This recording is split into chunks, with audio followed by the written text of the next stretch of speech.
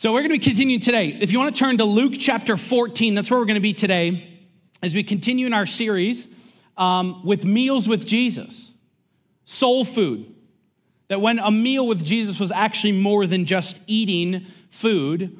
And it's going to be fun. I love the passage today, and I hope it's challenging to all of us in this room as we enter in to this next week and expecting what God is going to do in our lives. But not only that, for us to live out the model that Jesus gives us here in this passage. And so we've been going through Luke. If you're new or if you're watching online, we've been going through Luke, looking at different meals that Jesus had with other people. Last week we looked at the feeding of the 5,000, or should I say 10,000 or more, but we were there and seeing how God's provision is always there for us.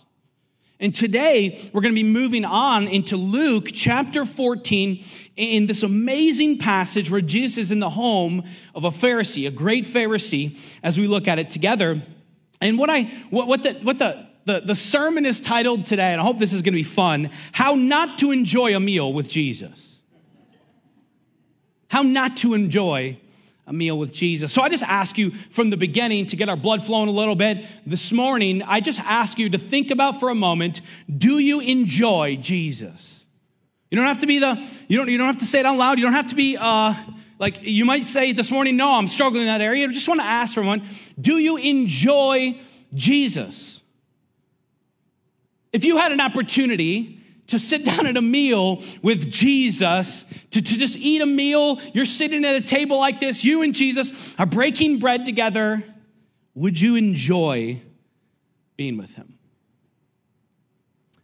I'd like to think that most of us in this room, including myself, would say, yeah, absolutely. That'd be killer. That would be amazing. Of course, I would enjoy sitting at a dinner table or a meal with Christ. Absolutely. And I think that most of us would say yes, but I want to press on us today in a moment, maybe some things that are a reality in all of our lives that would hinder us enjoying Jesus, because maybe quite like the Pharisees, we would be challenged by Jesus, and then it would hinder our full enjoyment of him at that meal. A number of years ago, I realized something about myself, and it comes up with what we're going to be talking about today.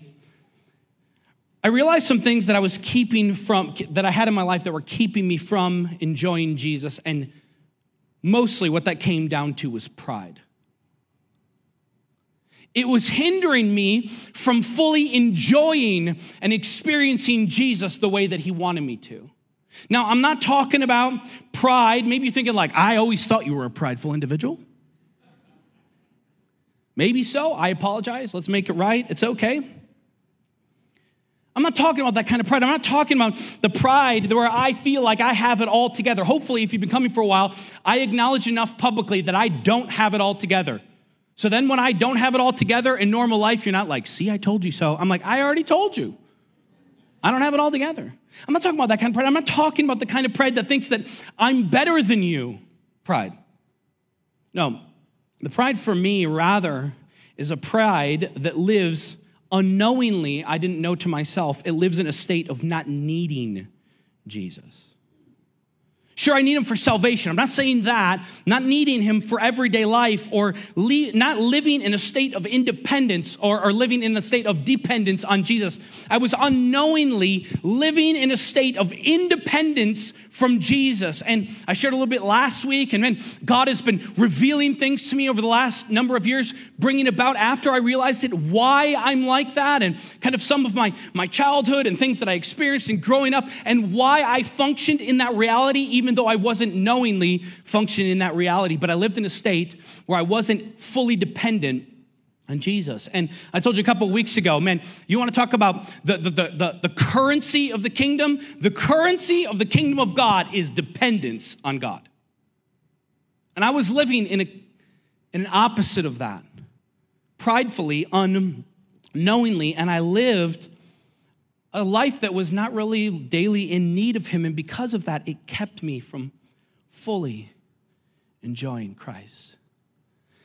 And when we look at our passage today, we find that there are some barriers that keep us from enjoying Jesus, and they come back to the basis of pride.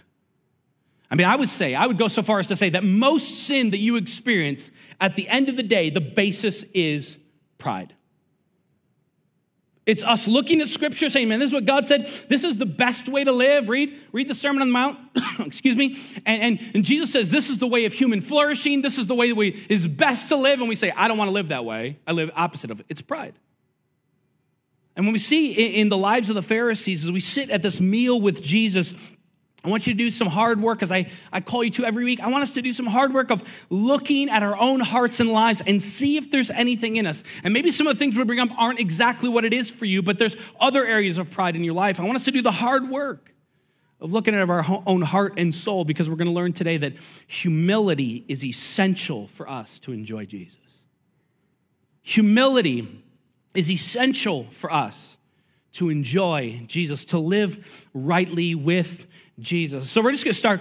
Pastor Alex already read the passage at the beginning of our time. So if you came in during the last song, he already read it at the beginning. We're going to go back over it. I just want to read the first 6 verses together. And I just want to point out 2 aspects about pride and humility. And we'll be done today. Hopefully we go home encouraged to live more like Jesus on this Palm Sunday. So look with me in verse 1. Luke chapter 14, verse 1, it says this: one Sabbath, when he, that's Jesus, went to dine at the house of a ruler of the Pharisees, they were watching him carefully. And behold, there was a man before him who had dropsy. I'll come back to that in a moment. And Jesus responded to the lawyers and the Pharisees, saying, is it lawful to heal on the Sabbath or not? But they remained silent.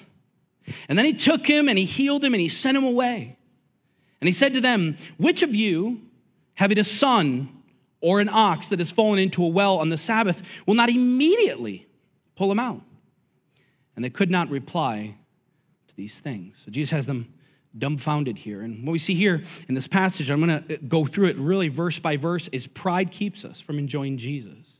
That's what we see here. The first thing we see is this whole idea of pride. We see that in the Pharisees. I want to point out a couple aspects of it. So here, Jesus is at his third and final meal in the house, or in the house of a Pharisee.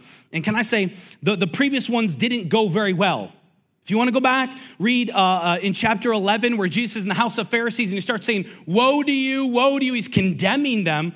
So it's quite surprising, honestly, that he is here, again, invited not only to a house of the Pharisee, but a ruler of the Pharisees. I would imagine that if this guy was not present, they would have heard the word of Jesus basically condemning the Pharisees, saying, woe to you, woe to you. And I would have just made a side note, let's not have that guy over again. That's just me. You come into my home, you say, woe to Jim. You would never say woe to Sarah, but it'd be woe to Jim. You're not coming back over. Right?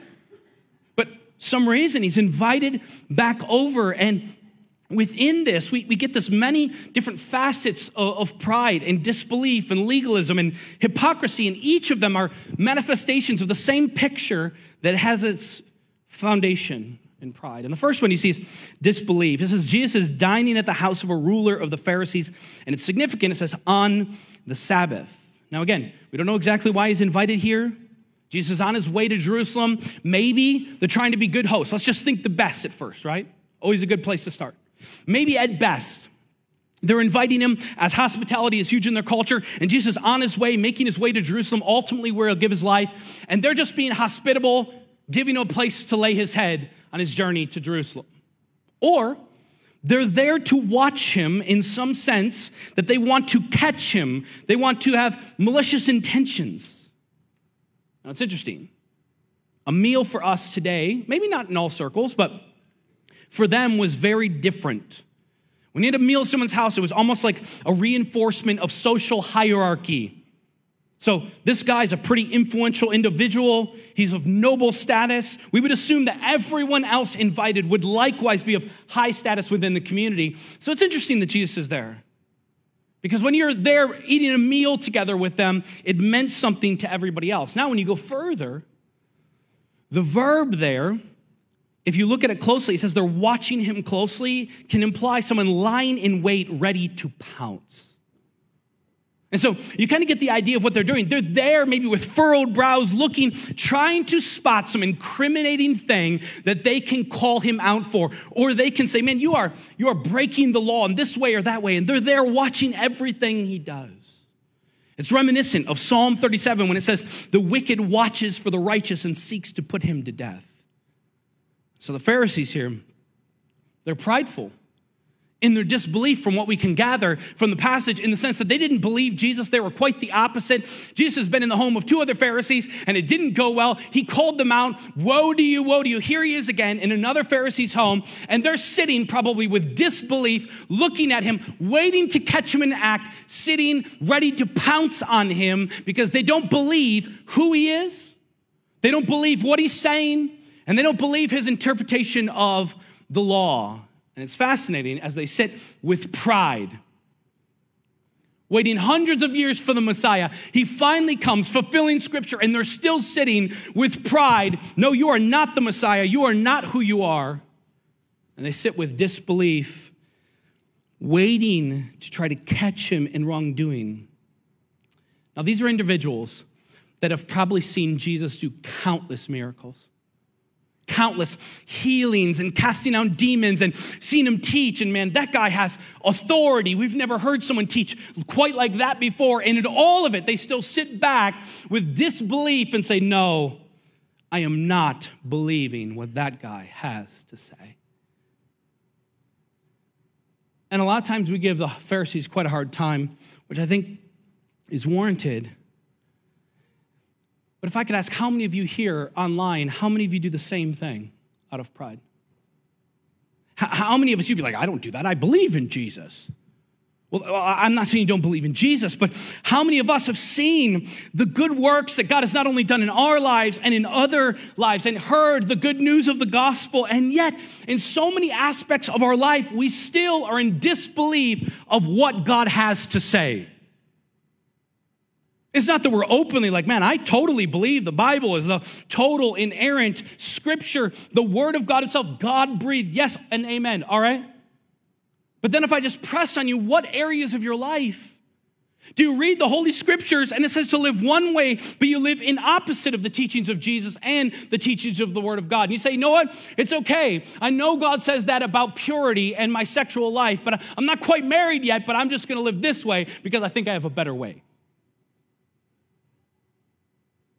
How many of us live in one direction, say, man, as a husband, I'm supposed to live my life as Jesus and lay my life down for my spouse and shepherd my family and come around my kids and my spouse and lead them spiritually. I know the Bible calls me to that, but Jim, I'm just really busy. And one day when I stand before the Lord, I know he's going to give me a break because he knows I had a hard job. I mean, you go on and on. What's your thing? Where we look at the Pharisees, we're like, man, the pride of disbelief is so horrible in them. But then in opposition, when we look at our own lives, how do we live in light of Scripture? I know what God says to do with my money, but all of my money is my money. I know what God says about X, but I do Y.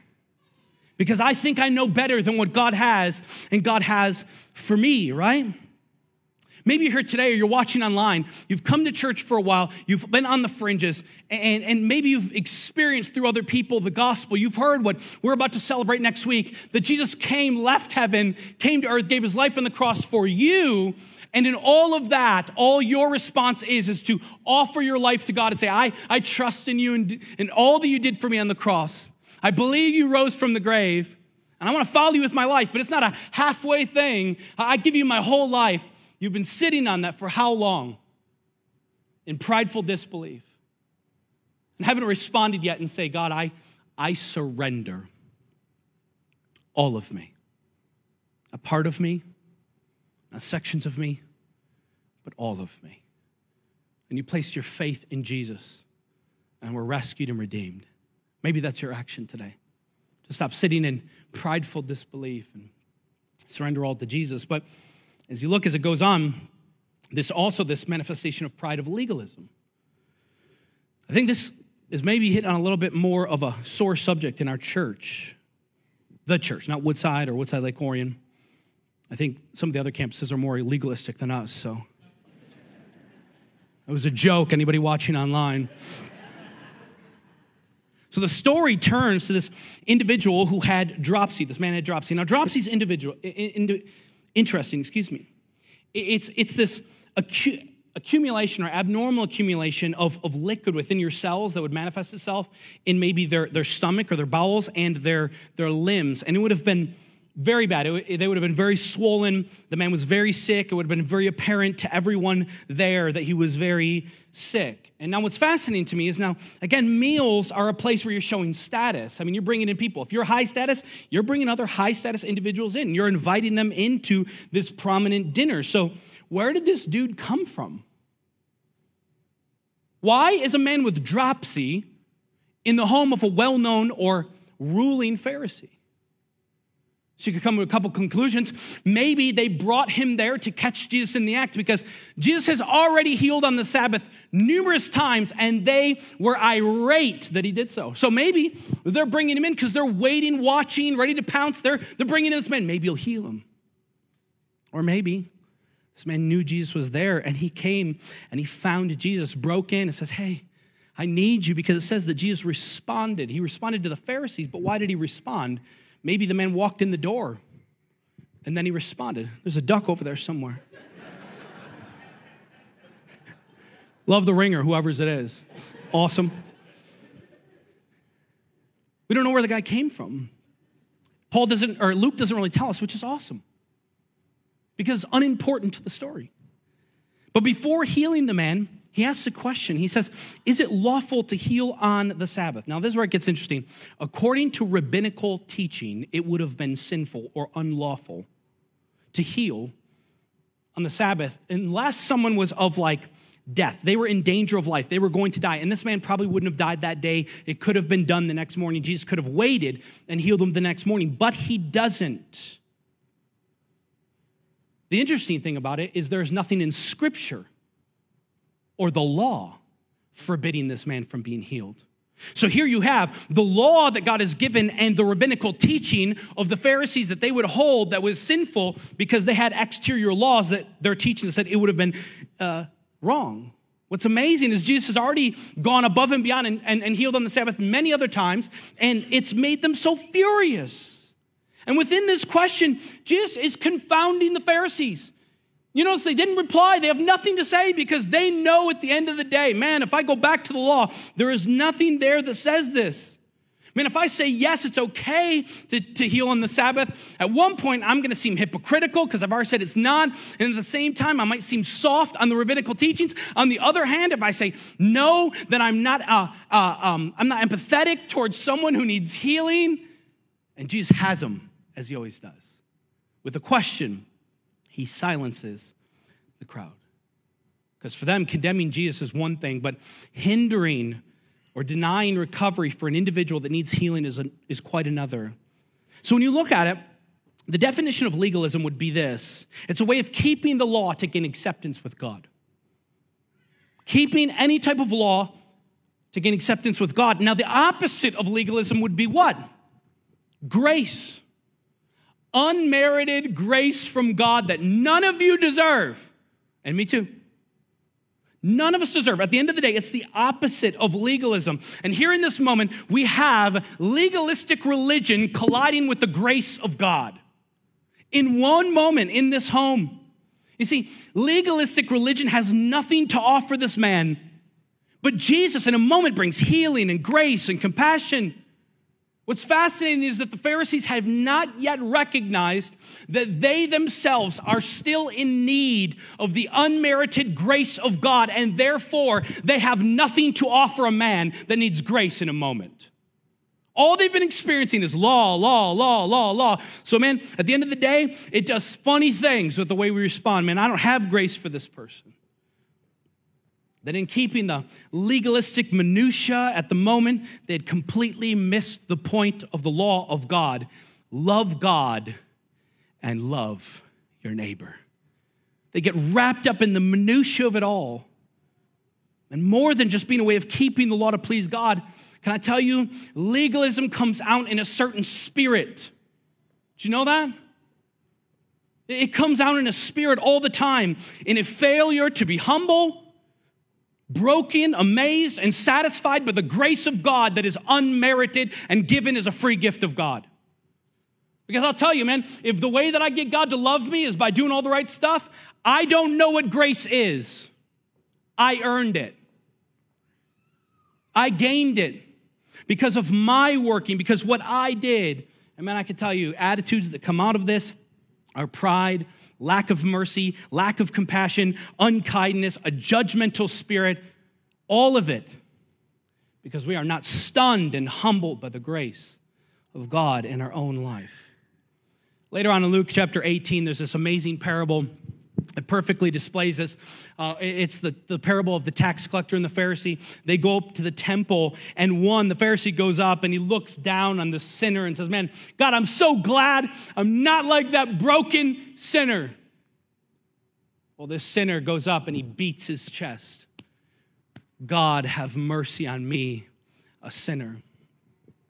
One prideful, one humble. And at the end, do you know what Jesus' application is? It's the same one he's going to get to in our passage. It's this: for everyone who exalts himself will be humbled, but the one who humbles himself will be exalted. And man, I'll tell you, the pride of legalism keeps us from experiencing the grace of God, and in other people, it keeps us from letting other people experience the grace of God. Man, I wonder how many people in the room struggle as they walk through life, myself included, that man, this or that, and it's this way of we have to do things this way and this way and this way, even though it doesn't contradict Scripture, but at the end of the day, it has to be that way because that's the way we always did it. It has to be that way. Why is that person doing that? And then it hinders us from extending grace in other people's lives because we're not living under the grace of God. I'll tell you, the way that you experience Jesus will ultimately define the way you treat other people in Jesus' name. Man, if you are worshiping a God that gets upset at you when you break one little thing and he's going to flip your car over going down the expressway, I'll tell you, you'll snap at every person that breaks the littlest of the law. It will impact us. And it goes a little bit further, as Jesus goes a little bit further in verses 5 and 6, as it goes into the sin or the pride of hypocrisy. So they're silent. They have no reply to his question. But he says this, again, second question. Which of you, having a son or an ox, that has fallen into the well on the Sabbath day, will not immediately, now the word immediately is key, immediately pull him out? And Jesus, if you could just paraphrase, he's saying this: we would all do this. He's asking a question, but he's not looking for a response. At the end of the day, he's saying, man, we would all do this. And they all stay silent. Why are they all silent? Again, why can they not reply to Jesus? Well, it's amazing when you look into it. The regulations for the Sabbath, they were allowed to rescue their animals as it was taught in their what we would call the Mishnah. So they were able to rescue their animal on the Sabbath if it had to happen. So what Jesus is getting at the end of the day, you would forbid the deliverance of a human, but you would treat your animals better than a human being. And then if you go further, Jesus' argument at the end of the day is this, is that if you're willing to violate the Sabbath to save an animal, why do you object to the healing of a person, a whole being, on the Sabbath? He's saying, man, if your child was in a ditch, particularly their own child, they would not wait till the next morning and be like, hey, here's some water and some food. Hope you're doing okay. But unfortunately, it is Shabbat, so we're going to have to wait till the morning. I'll pray for you, be warm and well fed. No. Immediately, they would go and rescue to their child, or any child for that matter, or if it was their animal, like an ox, they would rescue it quickly. And what Jesus is saying at the end of the day, this is the rhetorical question he's trying to get to at the end of the day. He's implying, man, this man seized with dropsy is a child of God whose life is endangered. He's stuck in a ditch, but you're so indifferent to his plight because you haven't experienced the grace of God. He's saying, in a moment, you guys are so hypocritical. You would do this in other fashion if it benefited you. They were blinded by their prideful hypocrisy.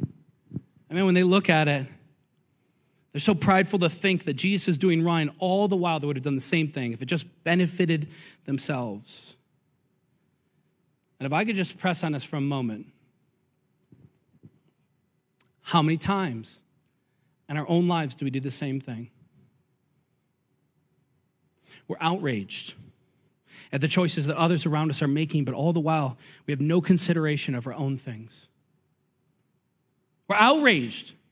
Did you see what so-and-so is doing with their life? All the while, the things that are on our own heart, our own mind, we're not outraged at all. Can I tell you, there are countless people in this generation that are leaving the church, sweeping groups of people. And one of the main reasons is this right here, hypocrisy. It's not that we're doing wrong because we're broken and sinful. I think that's normative. They know that we're not going to be perfect. The issue is that we are condemning everyone around us all the while we have a log in our eye. It's something much different. It's not that we're never going to sin and we have to be perfect so that we can do everything else. No, at the end of the day, the issue is that we have brokenness and struggle and things that we're into and the way we're walking and living. And at the end of the day, it's in opposition to Scripture. All the while, we love pointing out what everybody else is doing. We love pointing out what everybody else is doing in the world, and they're not even believers, and we can't even have our own business. Man, did you see that? I cannot believe they're associated with that political party. I cannot believe. Did you hear they're going to marriage counseling? Now, that might not be like what you're saying in your mind, but all the while, judgment of other people at the same time. It's no wonder that Jesus says in the Sermon on the Mount, why do you see the speck in your brother's eye, but do not notice the log that is out of your own eye? You hypocrite. First, take out the log of your own eye, and then you'll see clearly to help your brother, to take out the speck out of your brother's eye. Hypocrisy runs deep within the global church. The irony of this entire passage, of all these expressions of pride, is that this meal with Jesus is this. It's amazing when you look at it, is that the man before them with dropsy, who caused their reactions to disbelief and legalism and hypocrisy, is a picture of exactly what every one of them need. Isn't it fascinating? This man knows, man, I need something outside of myself to heal me, and I can't do it on my own, so he comes to Jesus, the only source of true healing. And he says, man, I need you. He evidently was there. He wanted to be healed by Jesus. And all the while, that's exactly what the Pharisees need. All those sitting at the table, that's exactly what each one of them needed. They needed to humbly say, man, I can't do this on my own. I need something outside myself to heal me of my brokenness. And I am running to you, Jesus. And that should be our reply every single day. Humbly before you, Lord, I come to your throne because I need you. Not just once, but over and over and over again. And I'll tell you, you can come to church every Sunday. You can read your Bible every day. I'll tell you right now that pride is a source that will keep you from enjoying Jesus, and it manifests itself in countless ways. Maybe not one of the areas that I said today. Disbelief, legalism, hypocrisy, but maybe it's another way. Man, I want us to do the hard work today as we enter into Holy Week of examining our own heart and see if there's any thread of pride in our own heart. Maybe you're here and you're like, man, I feel like the Lord has been in opposition of me. It's not what you're saying, Jesus. It doesn't seem like Jesus is running with me. He's tracking with me. It seems opposite. It seems like he's actually in opposition of me. Can I tell you, maybe it's time to do the hard work of examining. James 4:6 says, rightfully, God opposes the proud and gives grace to the humble. For all of us who struggle with a hint of pride, man, let's humble ourselves. I'll tell you right now, quick application, this is free. You never want God to be in opposition of you. You never want God to be going against you. But the opposite, the way of Jesus is so different. And Jesus shares this quick parable at the end at the dinner table to show them. He's going to tell them that humility allows us to enjoy Jesus. Humility allows us to enjoy Jesus. Look in verse 7 with me. You're going to read down to verse 11. Now he told a parable to those who were invited when he noticed how they chose their place of honor, saying to them, when you've arrived by someone to a wedding feast, do not sit down in a place of honor, lest someone more distinguished than you is to be invited by him. And he who invited you, both will come to you and say, give your place to this person. And then you will begin with shame to take the lowest place. But when you are invited, go and sit in the lowest place, so that when your host comes, he may say to you, friend, move up higher. Then you will be honored in the presence of all who sit at the table. For everyone who exalts himself will be humbled, and he who humbles himself will be exalted. So in light of everything that has just transpired with the man with dropsy and the way that Jesus is seeing them jockeying for position at the table, he tells them a quick parable.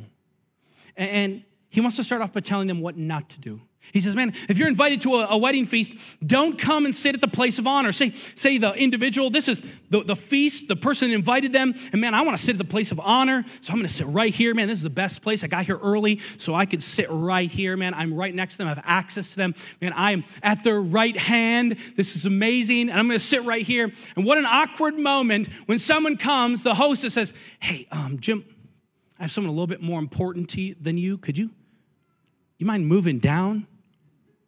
After everybody's there and you're like, oh, snap, man, I gotta move all the way down there. No, he says, rather, man, if you're a person of humility, rather come all the way maybe down at the other end of the table somewhere down here and sit here. And then in a moment, you'll be honored in front of everybody because you're sitting in a lowly place, they will come to you and say, hey, Jim, no, you're my friend. Why don't you come down here and sit close to me? And then, in that moment, you'll be honored by everyone. I love that. Now, is Jesus just teaching, like, the dinner guest how to, like, act at a dinner? It seems odd. Like, this is how you properly go to a wedding feast. No. If anyone hates staged humility, that is really pride at the end of the day, Jesus is not teaching them some way of manipulating a false humility. No. What Jesus is doing at the end of the day, he's teaching an eternal principle, a spiritual principle that will be shown true at the end of the age. Because as one day, those who exalt themselves will be humbled, and those who humble themselves will be exalted. And in verse 7, it reveals the principle. This is the nimshah, the final great reversal at the end of the parable, which often Jesus did. For everyone who exalts himself will be humbled, and he who humbles himself will be exalted. This would have overturned all of their normalcy, their social structure when you get invited, because, man, they're just jockeying for position, wanting to be at the place of honor. It would have been almost scandalous in a moment for Jesus to share this with them. And in a moment, like we always need to be reminded of, Jesus is showing that the way of the kingdom is much different than the way of this world. The way of the kingdom is in opposition of this world. Jesus is saying in a moment, the kingdom of God is self-seeking is self-defeating. Humility is the way of the kingdom. In a moment, Jesus is saying, he's teaching them the way of true exaltation and enjoying Jesus is to be lowly and to be humble. To make oneself low and allow God himself to exalt us. I mean, the greatest picture you already know is Philippians, if you've been around Christianity long. Philippians, right? Jesus not only teaches this, he's the greatest example and expression of this. He says in Philippians, through the Apostle Paul, do nothing for selfish ambition or conceit, right? Let each of you look not only to his own interests, but also the interests of others. Have this mind among yourselves, which is yours. If you're in Christ today, this mind is yours in Christ Jesus, who thought he was in the form, though he was in the form of God, did not count equality with God thing to be grasped. He didn't hang on to it and be like, no, I will not humble myself. But emptied himself, taking on the form of a servant, being born in likeness of men, and being found in human form. He humbled himself by becoming obedient to death, even death on a cross. Therefore, God, what? What did God say would happen? You humble yourself, you'll be exalted. Therefore, God has highly exalted him and bestowed on him a name that is above every name, so at the name of Jesus, every knee would bow in heaven and on earth and under the earth, and every tongue confess that Jesus Christ is Lord, to the glory of God the Father. That is our example. That's the way of the kingdom. That's the way that Jesus sets forth. It's really fun Sarah and I, ever since we went on a sabbatical last summer, have been doing marriage counseling. I know instantly people are like, oh my gosh. I love it. We didn't necessarily need it. We just wanted to work on some stuff. We've been 15 years in marriage this summer, and it's been amazing. Every month, just Friday, we had our last one. Every month, we meet with a counselor, a couple in Denver, Colorado, via Zoom, and it's been amazing. This last week, we were going over needs that each of us have that are air, water, or food to us. Like we can't live without these needs in the relationship. And you're just going with them. And I love the way they push on you. They say, hey, Jim, at the end of the day, this might not make sense to you. You might actually hate doing it. You might struggle in the process of doing it for Sarah in the relationship you have with her. But at the end of the day, you're doing it because you love them.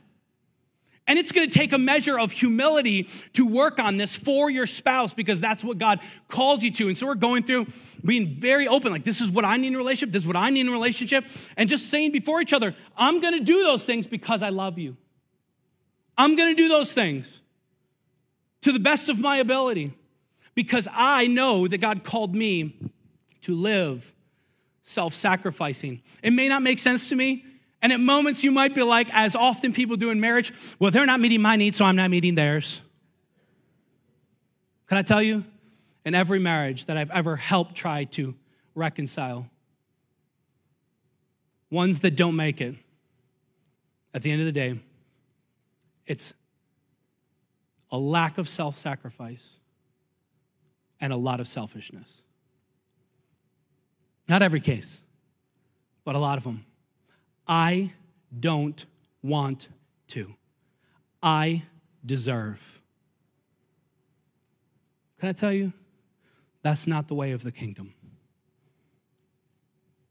This posture of pride is counterintuitive to the kingdom of God. And humility is counterintuitive to the world we're living in. Man, the way of the kingdom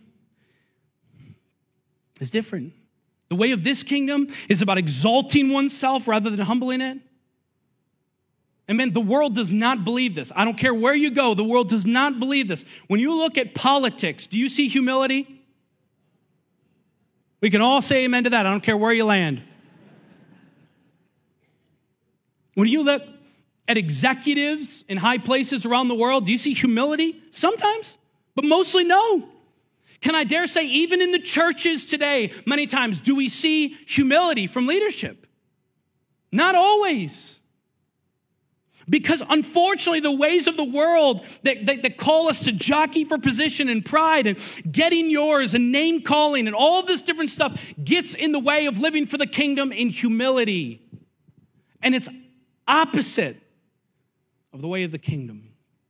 Man, this meal shows us that if we want to enjoy Jesus, want to be a part of the kingdom and see God work in our lives, we have to embrace humility. Don't get sucked into the way of this kingdom.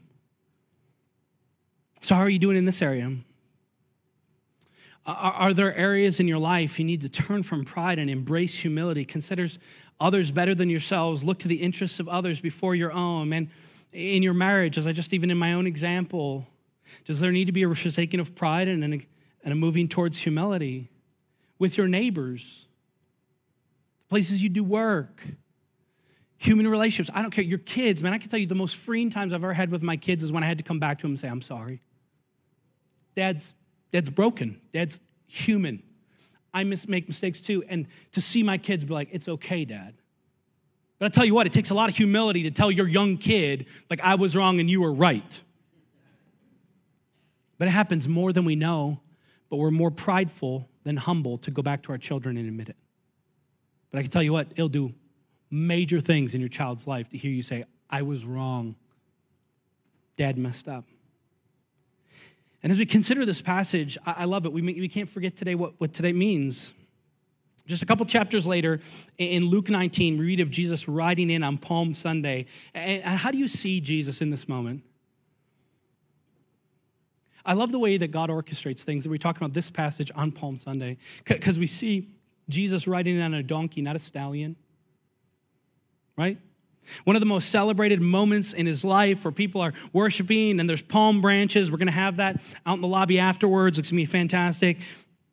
I'm kidding. There won't be any palm branches. It's just amazing to me how you read that the King of Kings and the Lord of Lords preferred humility on a donkey rather than a stallion and a parade and everything else. That he was literally in a moment fulfilling what Zechariah said in the Old Testament when he says, behold, your king is coming to you, righteous and having salvation is he, humble and mounted on a donkey, on a colt, the foal of a donkey. And this meal, and throughout Jesus, he sets the standard for Christian living, and that is humility. Jesus shows us the way of the kingdom is not a way of pride.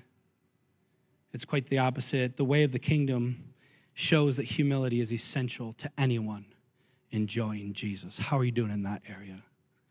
And where do you need to make changes? I'm going to invite the band to come out. We're just going to sing a song, I Surrender. And I want you to just take a moment, maybe sing. Yes, I like that. But take a moment just to examine your own heart and what are the areas that you need to surrender before God. Would you stand to your feet? I'm going to pray. And I'm just asking for the Spirit of God to reveal those moments, those places, those areas of your heart and your life where there needs to be a forsaking of pride and an embracing of humility as you move forward into this next week. Would you pray with me? God, thank you for the moments we have, the meals we're able to see with you, the heart you have, and the kingdom of God. God, it's so amazing and rich to look and see how you, Lord, interacted with a man who had dropsy and taught a lesson for all of us, and it's still teaching today. May we take to heart your parable and embracing humility and rejecting the idea and the heart of pride. And even as we sing now in a moment, as I look out at this group of people all over and those online as they're sitting in their car or in their living room, in their place, wherever it is, God, God, I just ask in a moment, the Spirit of God would wash over this place and show each person individually where it is that they need to surrender their pride and embrace humility. God, I pray for marriages in this room that are being broken because of the pride of spouses, and ask that God, in a moment, the Spirit of God, you would move in their hearts and their lives and say, no more. Embrace humility in today and make it right. God, I call for that in other areas of our lives, the way we interact with others, that the world would look on and see, yes, we're broken, we make mistakes, but we're humble because we're broken. And the only reason we stand is because the unmerited favor and grace of God in our lives. God, help us today and now in this moment, in this week, to surrender all to you. It's in Jesus' powerful name we pray. Amen.